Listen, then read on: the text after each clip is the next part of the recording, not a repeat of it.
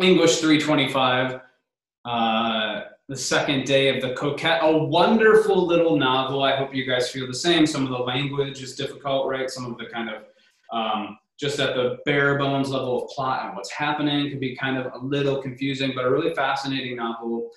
If you have not listened in to Monday's class yet, I highly suggest that you do so. It's going to be really, really hard to understand the novel in its entirety without kind of like starting with what we talked about on Monday, which is like going over what the seduction plot is, going over the epistolary novel, and going over like Eliza as a character at the beginning of the text and what her circumstances and situation is. So any just kind of like broad framing questions about the novel before we go into the guiding questions? Anything I can help you with? Okay. Okay, so let's start it up. I'm gonna share my screen. You can tell me that, that you see it when it comes up. Give me a thumbs up or something. Yeah? Cool. Okay, everybody can see it here well enough? Good? Yeah. Okay, so let's start. The first thing that I actually asked you guys is just simply because like there's some difficulty or kind of, it's sometimes hard to exactly figure out what's happening in the book, right? Because there's a bunch of different characters all writing different letters and things like this. I just simply asked you to kind of think through what was actually occurring in this portion of the novel. And there's no real question here. I just want to go through like what we read and where it leaves us, right? So at the beginning of what we read for today, Eliza decides to listen to people like Lucy Freeman and her good friends who are telling her, girl, Sanford is bad for you, right? She decides to start listening to her friends and she decides to start avoiding Sanford. But at the same time, she's not totally into Boyer either. And why is she not totally into Boyer? We talked about this a little bit on Monday, but why is Eliza not totally into Boyer? What doesn't he give her?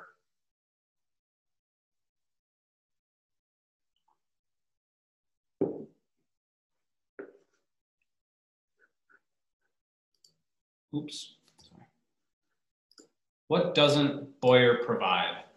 The thrill, yeah, Allie, I just got into that chat. Yeah, exactly, right? The idea here is that Boyer is kind of the steady, boring presence. He's the good guy, but he doesn't like spend a bunch of money on her and take her to parties. And he's just the guy who's going to give her a stable, comfortable existence, but not give her the amusements that she kind of desires at this point in her life, okay?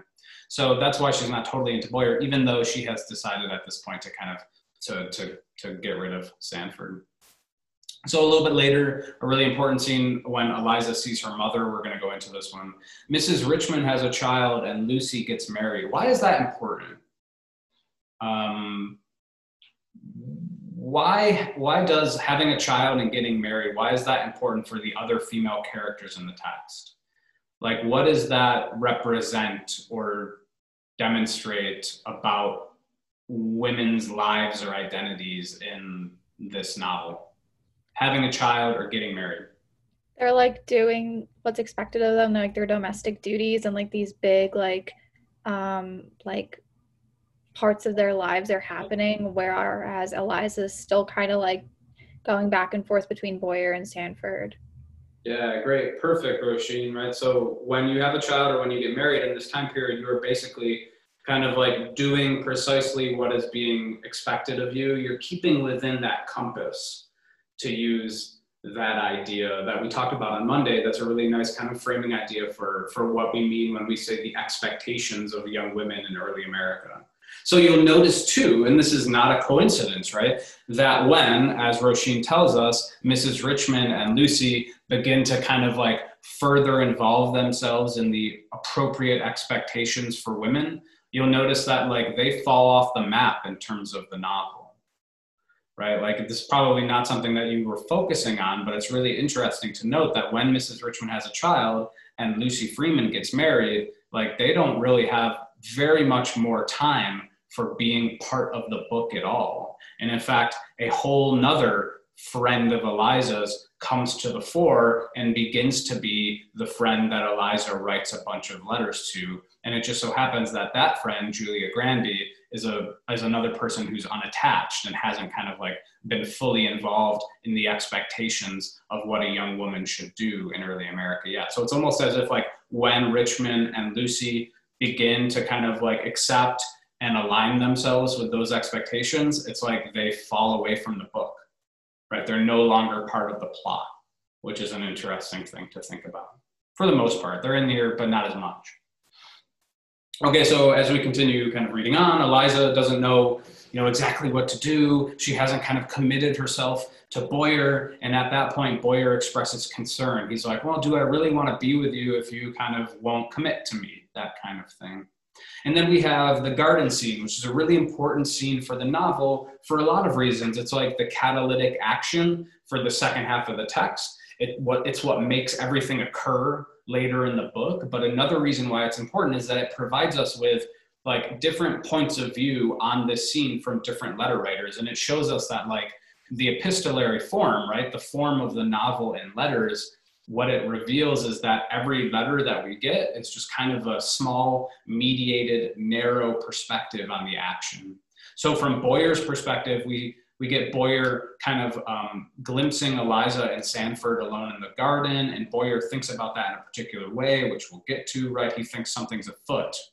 So Boyer leaves Eliza and he writes her a letter that warns her about what she's doing, basically takes her to task for associating with Sanford. Boyer thinks that Eliza and Sanford are getting together behind his back to kind of like consummate their relationship or something, or to kind of devote themselves to one another. Of course, as we know from reading all of the different perspectives, what Eliza is actually doing in that garden scene is under number 7 here on the slide, is that what Eliza is doing actually in that garden scene is she's decided to marry Boyer, and she's kind of gonna break the news to Sanford. But before she has an opportunity to do that, Boyer kind of creeps up on them, and the whole scene is ruined. And when Eliza realizes that Boyer is going to leave her and that he feels betrayed, she faints. And then we have basically a break in time, right? We have a kind of chronological break. Harley, is that a hand? I'm sorry. Okay. Still phantom hands even here on Zoom. We have a kind of chronological break here. Eliza hasn't heard from Sanford in a year. She realizes she's made a mistake, and she actually at this point tries to win back Boyer, but she fails. Boyer has moved on. Sanford moves back home. He gets married, and in the ultimate dick move, he introduces his wife to Eliza. A really dick move on Sanford's part. So any questions about any of what has happened and what we write for today? Okay, I'd just like to frame that for everybody just to kind of give us a sense of where we've been and where we're going. But the real point here is to kind of think through the guiding questions. So the first one I asked you as we move to the next slide is to consider how Eliza and Lucy talk about novels and plays. Does anybody have a chance already to listen in to Monday's podcast, or maybe if you were here too, but if you had a chance to listen in already to Monday's podcast, can anybody rehearse for me the status of novels and fiction in early America for young women? Does anybody recall the status of fiction or novels for young women in early America? Good, bad, indifferent? I wrote a note that it was dangerous for them because their reading of not being a proper woman. Good, yeah, precisely, right? So the idea is that, that was Olivia, right? Yeah, thanks, Olivia. That idea goes, is really operative here. How about Ellie, you wanna add on to that? Yeah, also that it like allowed them to have their own thoughts, which kind of went against like typical ways that they were supposed to be thinking. Good, right? So that's just a kind of really nice reinforcement or supplement to what Olivia said, right? So Olivia says novels, fiction in general, were considered dangerous for young women in the time period, and Allie adds that one of the reasons why they were kind of considered dangerous is that they allowed young women to inhabit or imagine different worlds than their own. And of course, this is dangerous, this is a threat, because young women should be principally focused and fixated on what in this time period? Not unlike the kind of fanciful imaginings of a fictional world, but on what in particular?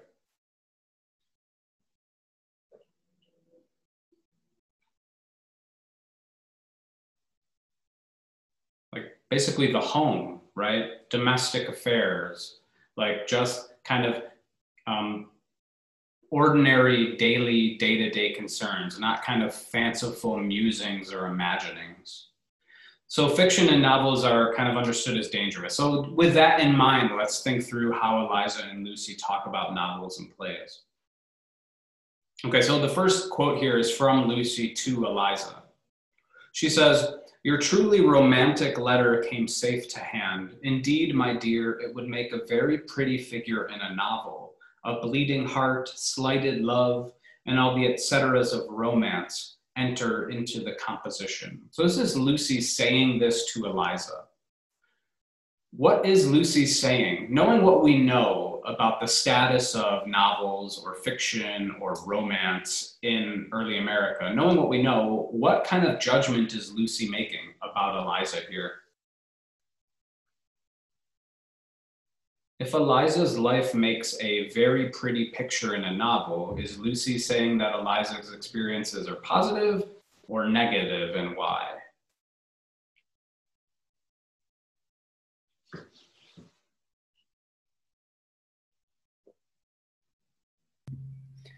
Wouldn't they be negative because instead of her doing like the stuff that she's supposed to be doing, she's like kind of in like this like love issue instead of like actually doing the work that she's supposed to? Yeah, right. I think what we're meant to understand from Lucy's statement here is that Lucy, even though on the surface it kind of reads as neutral, when Lucy describes Eliza's life and her experiences as novelistic or as dramatic, right, or as romantic, what she's saying is that like these are kind of bad experiences. These are experiences that you shouldn't be having, right?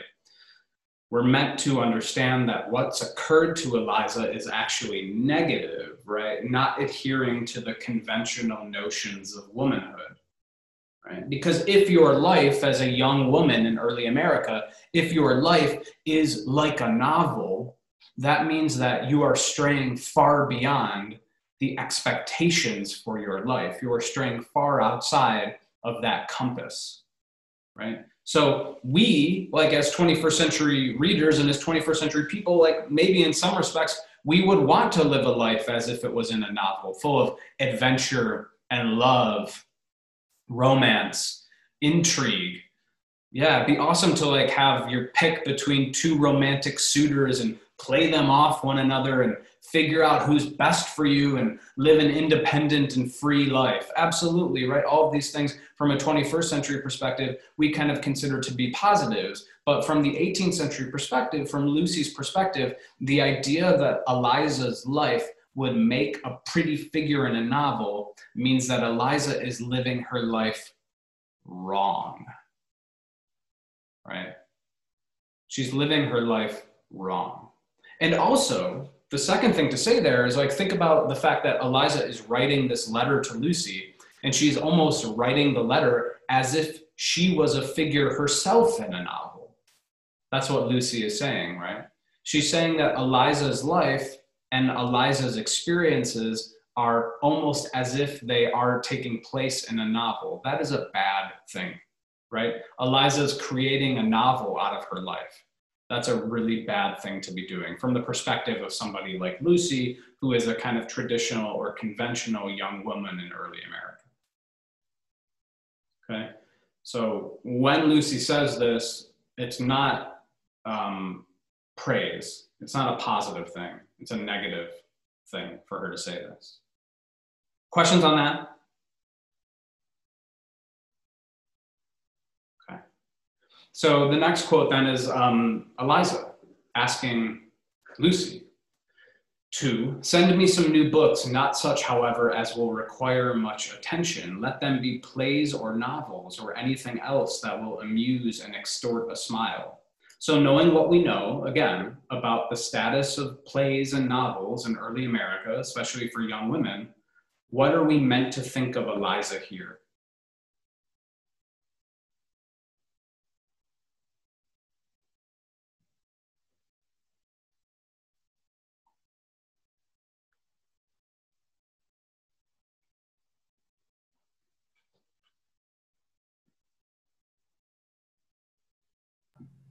Could it be like books that like, since it's not, I'm trying to figure out how to say this, like it's not like books or plays that's going to take away from what she's supposed to be doing in her house, or like her job is like to like fulfill everything. So instead of it being like a romance novel or like whatever, it's just like stuff she doesn't really have to pay attention to because she has other things to like do instead that are more important. Well, I mean, you're rehearsing the kind of traditional view. The idea here that like the books that Eliza should be reading are books that don't take her away from her domestic duties. That's the traditional view. But Eliza, in fact, wants novels and plays. She wants things that will amuse her. She wants things that will just make her smile. She doesn't want things that like reinforce the conventions of her life or that require much attention. So if we understand that what Eliza is asking for is novels or plays, things that will simply amuse her, like the gossipy attractions that Judith Sargent Murray talked about last week, what are we meant to think about Eliza here? So instead of like what I said, wouldn't it be that she wants to like go against what she's supposed to be doing? I kind of like read that wrong. That's why I was kind of confused. But she wants to like stray away from what she's like the whole housework kind of thing. Yeah, no, that's precisely it, Harley. I'm glad to that kind of like to like narrate that process of coming to understand the nature of the passage, because that's just exactly why we put these things up and talk about them, right? Yeah, but exactly as you said, right? The idea here is that Eliza's desire for novels and plays, her desire for trifling things to read, is indicative of how she's basically not taking her life seriously. She's just looking for distractions. She's not trying to stay within that compass of expected behavior. She wants to just amuse herself or have a smile through what she's reading. Okay. So again, this description of Eliza, her desire to get novels or plays, is meant to, from the perspective of an 18th century reader, it's meant to have us understand that Eliza is reading the wrong things. She's a bad reader, right? Not only is she reading the wrong things, but she's reading things incorrectly as well, because you shouldn't be reading for amusement or for a smile. Okay. So these things should be pointing us toward the idea that Eliza is on the wrong path. Okay, just to kind of reinforce this point, I want to kind of think through the next following passages as a kind of means of supplementing or reinforcing the points that we're making. So Lucy in this next passage is talking about the play Romeo and Juliet, and she criticizes it. I want to talk through the nature of her criticism of this play. She's talking about the Shakespeare play, Romeo and Juliet. It was Romeo and Juliet, distressing enough to sensibility this. Are there not real woes, if not in our own families, at least among our own friends and neighbors, sufficient to exercise our sympathy and pity without introducing fictitious ones into our very diversions? How can that be a diversion which racks the soul with grief, even though that grief be imaginary? The introduction of a funeral solemnity upon the stage is shocking indeed. So let's dig into this language. It's kind of difficult. What's the nature of her criticism of plays? Why does Lucy think that we shouldn't be watching Romeo and Juliet?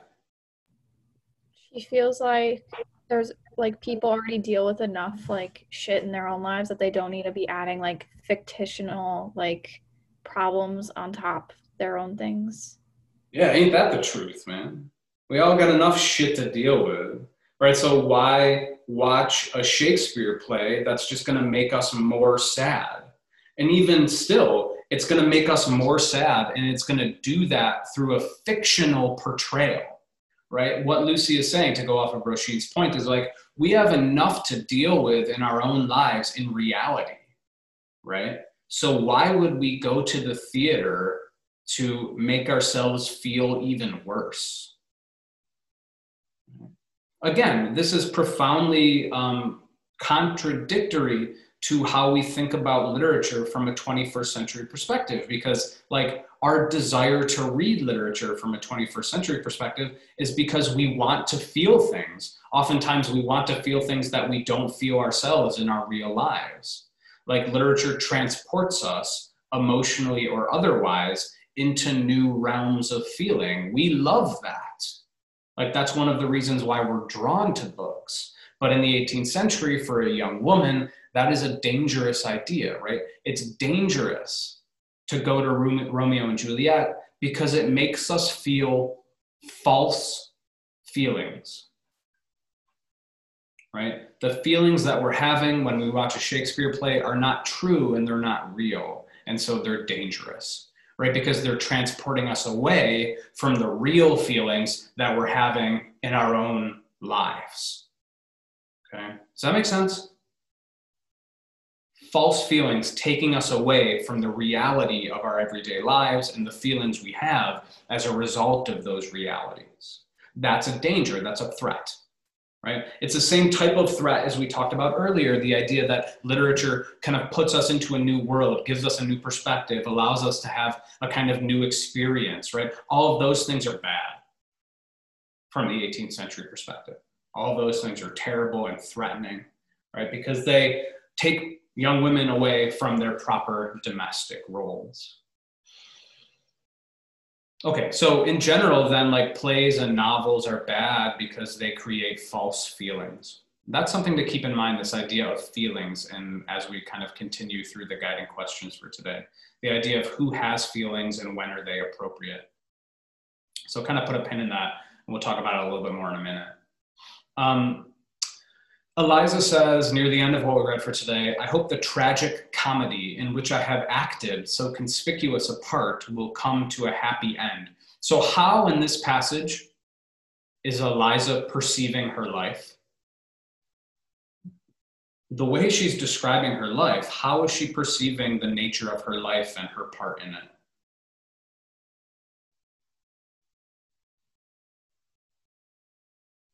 She's describing her life as, quote, a tragic comedy. A tragic comedy is a genre of literature. So she says that her life is a type of literature. And not only that, she's saying that she is acting in that literature. She's hoping that it will come to a happy end. So what's wrong, again, with how Eliza is describing her life in this passage?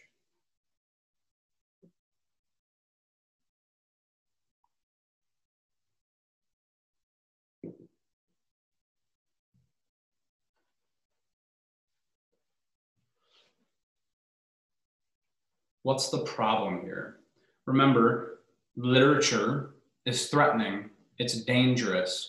To be perceiving of your experiences as if they are part of a novel is the wrong way to be perceiving of your life. So what is Eliza showing us in this passage?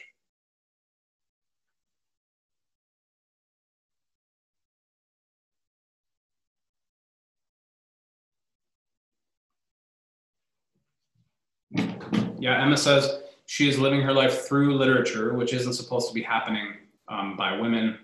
And yeah, it is. This is how she's viewing her life, and it makes her happy. Emma, you're right. But like in the general kind of scheme of things in society, the idea, as you say, that she's living life through literature or thinking of her life as if it's part of a tragic comedy, as if it's part of a kind of fictitious narrative, that's a problem, right? The idea that she's thinking of her life as being acted through a piece of literature or a piece of fiction suggests to us that she is doing something wrong, right? She's reading the wrong things. She's acting in her life in the wrong way because she is thinking of her life as if it's part of a fictional world, not the world that she actually inhabits, which is a world that would tell her to settle down and stay in the compass and marry Boyer. Emma asks a good question. Doesn't Eliza believe that if she continues to act in this way, that something good will come to her, even though society thinks it's wrong? Absolutely.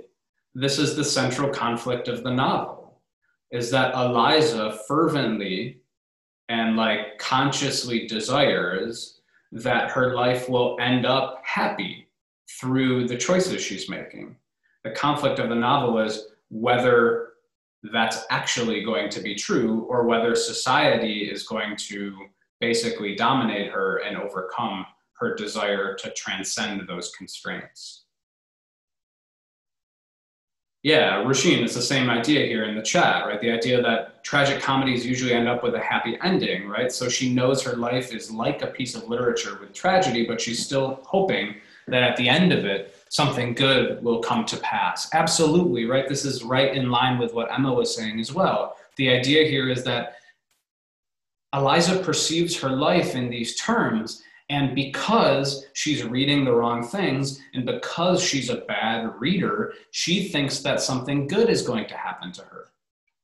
And we fervently want something good to happen to her. Like Eliza is the heroine here. She's like the 21st century avatar, right? She's the person who like wants to live her life independent and free. She doesn't want to settle down immediately. She just wants to have a little bit of fun. And from a 21st century perspective, we're like, hey, what's the harm? That's awesome. That's great. Have a date with Boyer. Have a date with Sanford. Hang out with Lucy. Don't tie yourself down, right? We think from a 21st century perspective that like those types of actions could still lead to a happy ending, as Roisin and Emma are telling us. But the central conflict of the novel is that that belief that Eliza has, that we share with her, is a belief that society in the 18th century fervently denies to her, right?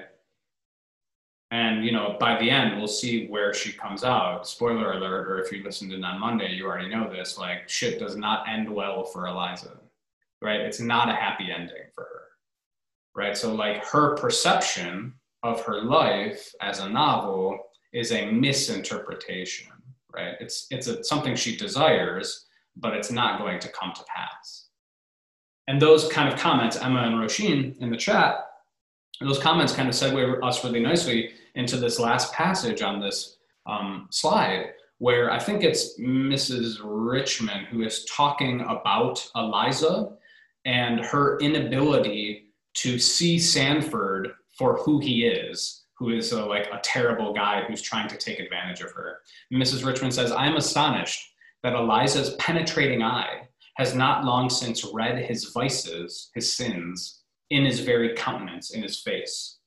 So what is Mrs. Richmond saying here? She's saying that she is astonished, she's surprised that Eliza Wharton cannot properly read Sanford's face. She cannot properly see that Sanford is out to get her and that he's going to be a bad influence on her, that he is trying to take advantage of and exploit her. The question then becomes, why can't Eliza see that? Why is Eliza a bad reader? This just kind of like wraps in a bow the discussion we've had in this slide. Why can't Eliza perceive of Sanford as the wrong person for her? Why can't Eliza see Sanford's bad intentions? Is it because of like what she reads? Okay. Yeah, say more. Say more. Oh, I don't know, like she is like caught up in like the fairy tale type of things, like not the traditional way of life at this time, and because she's so into what she reads, she kind of just like looks past it. Yeah, that's exactly right, Olivia. That's precisely it, is that Eliza is a bad reader of people and of her life experiences because she reads the wrong things. She thinks that there is a life out there for her to live where like somebody like Sanford is going to be good for her. And the reason why she thinks that is she's been led astray by the novels that she reads, right? She is a bad reader of other people and their intentions because she reads the wrong things. Okay, so we can really think about Eliza's character as mapping quite explicitly onto the types of books she reads and the type of books that she likes to surround herself with, right? She doesn't know how to accurately perceive the experiences that are happening to her because she thinks that she's living a life that takes place in a novel, when in fact, the novel tells us she's not. Right? Fairy tale is a really good way of putting it, Olivia. Right? She thinks she's living the life of a fairy tale, but society is actually telling her, Lucy and Mrs. Richmond and Julia Granby and everybody in her life, everybody is actually telling her, no, Sanford is bad for you and he's going to lead to your ruin. She can't see that. She can't read his vices on his face because she sees in Sanford amusements, flattery, money, independence, potentially like sexual attraction, even though like because of the time period in which this is written, that's kind of something that's implicit, right? Sanford is sexier than Boyer, but that's really not like stated explicitly in the text. Right, as I mentioned on Monday that Sanford is the guy with like the black leather motorcycle jacket with the zipper that's on the bias, right? He's the kind of like, he's the bad boy. And Eliza reads novels that tells her that the bad boy can come good and that you can actually have a good life with the bad boy. But 18th century society tells us that that's not the case. Okay? Any other thoughts on this slide, how they talk about novels and plays? Again, we're meant to understand that Eliza is misperceiving her experiences and the intentions of those around her because she is thinking of her life as if it is a novel, right? And she's reading the wrong things. And because she's reading the wrong things, she is also reading the people around her and her experiences in the wrong way. Cool? Yeah? I think that's one of the possible questions on the midterm. So I just want to kind of hit that home and make sure that everybody knows exactly what we're talking about here. That's why I spend so much time on it. Okay, next slide then. So when do characters in this novel lose their voice, and what circumstances seem to create these moments where characters can't speak? Okay, so this first quote is from Eliza when she meets with her mom. I flew with ecstasy to the bosom of my mama, who received me with her accustomed affection, testified by the expressive tears of tenderness which stole silently down her widowed cheek. She was unable to speak. I was equally so. We therefore indulged a moment the pleasing emotions of sympathizing sensibility. Okay, so that's one moment where characters are unable to speak. I'm just going to read all of these and we can talk through what kind of connects them. The next one is Boyer. After the garden scene, he goes back into Eliza's home and Eliza's mom is there. And Boyer says, I traversed the parlor hastily, overwhelmed with chagrin, which is sadness and resentment. Mrs. Wharton inquired the cause. I attempted to tell her, but my tongue refused utterance. Okay. And another one from Boyer. After Eliza meets him back in the parlor after the garden scene, Boyer says, I turned to Eliza and attempted to speak, but her extreme emotion softened me and I could not command my voice. What's happening in all three of these examples? Why are people unable to speak in these moments? What's happening to them?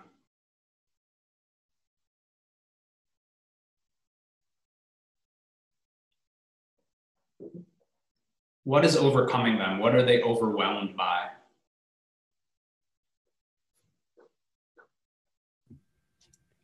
They're like overwhelmed by like everyone else's or like whoever's emotion or their own emotions. Yeah, emotion. This is exactly right. So in the first quote, Eliza is overwhelmed with like happiness, right? Or love. In the second quote, Boyer is overwhelmed with sadness and resentment. In the third, this is when kind of Boyer realizes that, Eliza, from his perspective, has done something wrong. And Boyer kind of tries to speak, but her emotions make him quiet, right? So in all three of these cases, what happens is when emotions are at their height, when feeling is at their height, speaking is impossible, okay?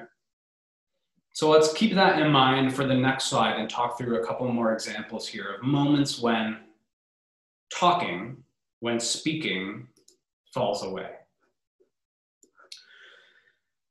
This is again Boyer. This is again after the garden scene. He says, "The fever of resentment and the tumult of passion began now to give place to the softer emotions of the soul." He's no longer angry, but now he feels like overwhelmed, sad, right? "I found myself perfectly unmanned. I gave free scope to the sensibility of my heart, and the effeminate relief of the tears materially lightened the load which oppressed me." And then Eliza, after Boyer leaves, says, when I saw that he was gone, that he had actually forsaken me, I fainted." So, like Harley is telling us, when these characters experience emotion, they lose the ability to speak. What thing that we've read in the past should you be reminded of here? Who that we've read in the past valorizes or praises speaking and talking to one another, having conversations, debating, learning through questions and answers?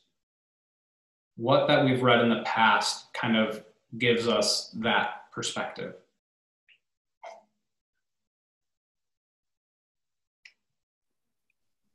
Are we talking about Benjamin Franklin? Yeah.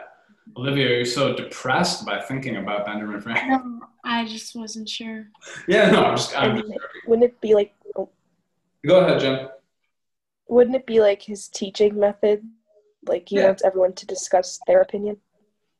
Yeah, totally. It is Franklin. And more generally, it is his teaching method, but it's more generally like his approach to life, which we might understand as a kind of Enlightenment approach to life. The idea that like when you speak, when you talk to one another, what you are doing is having a rational discussion about an issue, right? When you have a rational discussion, when you talk, you are creating a situation or an environment where you can think through the issue at hand without emotions, right? Think back to when Franklin is describing to his fellow workers the importance of drinking water and bread instead of beer.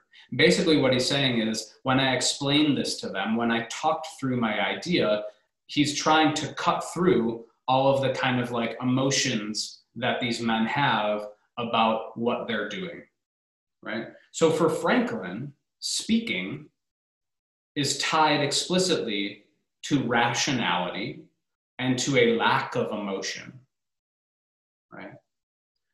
In the Coquette, when people can't speak, they are irrational, they are emotional, right? So we see this kind of oppositional framework in play. In this time period, in like the late 18th century, speaking, being able to talk, is equated with or connected to rational, emotionless experience. Not being able to talk, right, fainting or being quiet or being overwhelmed, is related to having an excess of emotions and being irrational. Does that make sense? This framework in play. Speaking is tied to rationality. Not speaking is tied to excess emotionality. Now, from what we've just read, how does gender play into this? When Boyer says that I couldn't speak and that I found myself perfectly unmanned, and then he begins to cry and he can't talk, what happens to him in terms of gender? He's like what's the right word? He's demascul. I don't know the right word. He's emasculated. Yep, that's it. Unmanned means that like he has lost his manliness. And I mean that in every sense of the term, right? I mean that in the kind of theoretical sense that he's no longer kind of the rational thinking and thoughtful man. But I also mean that like literally unmanned, like in this moment when he's feeling so overwhelmed by emotion, like his penis is being lopped off. He is being unmanned, right? He has become a woman in this moment because he cannot speak, because he has been overwhelmed by emotion, right?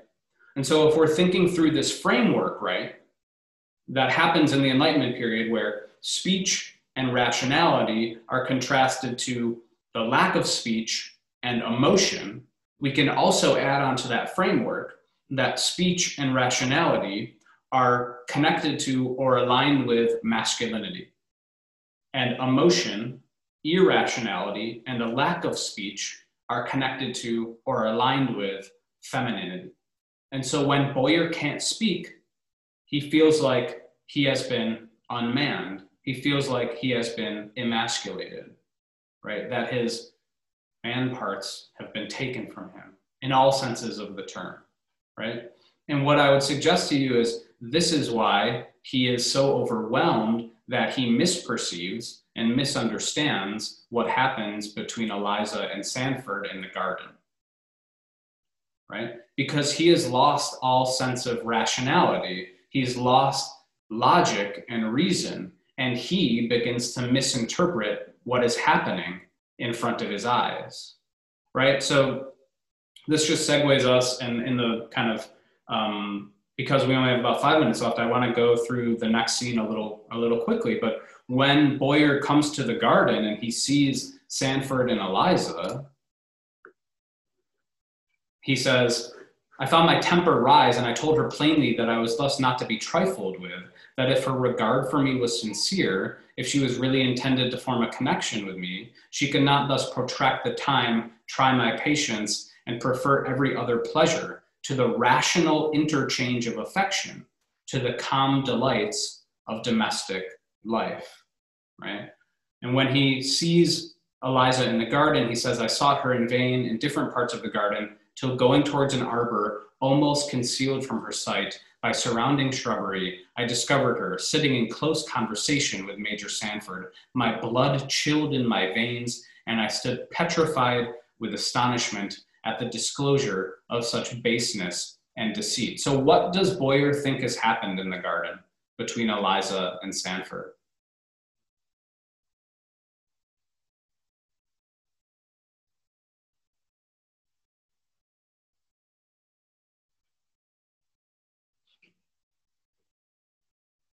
When Boyer comes up on Sanford and Eliza in the garden, he misperceives, misinterprets that event. What does he think is happening?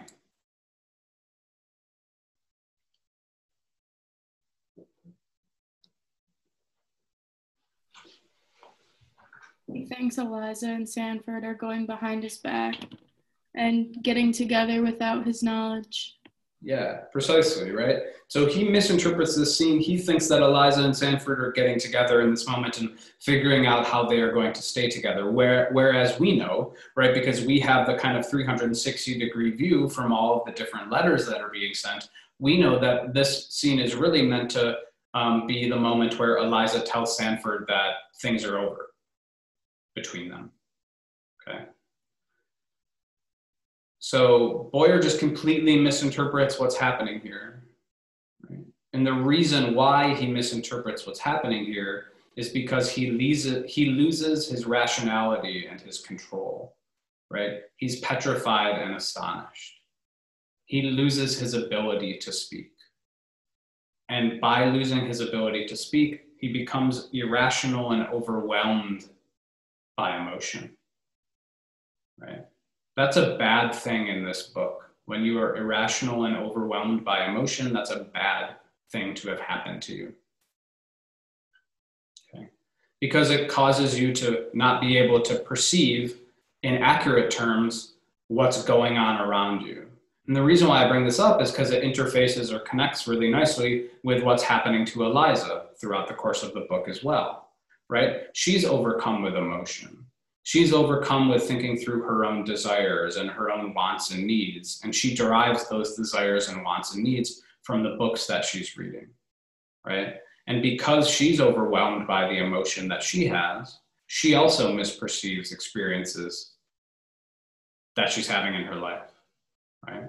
So in this moment, Boyer becomes unmanned and becomes quite like Eliza, misperceiving the events that are happening to him. We don't have time to go through Eliza and Sanford's accounts. Maybe we'll start with that on Friday, maybe not, I'll decide. I don't think that's one of the questions in the midterm, so maybe if we don't have time, I won't go into it, right? But other questions about kind of how emotions work in the novel and why we're supposed to stay away from emotions.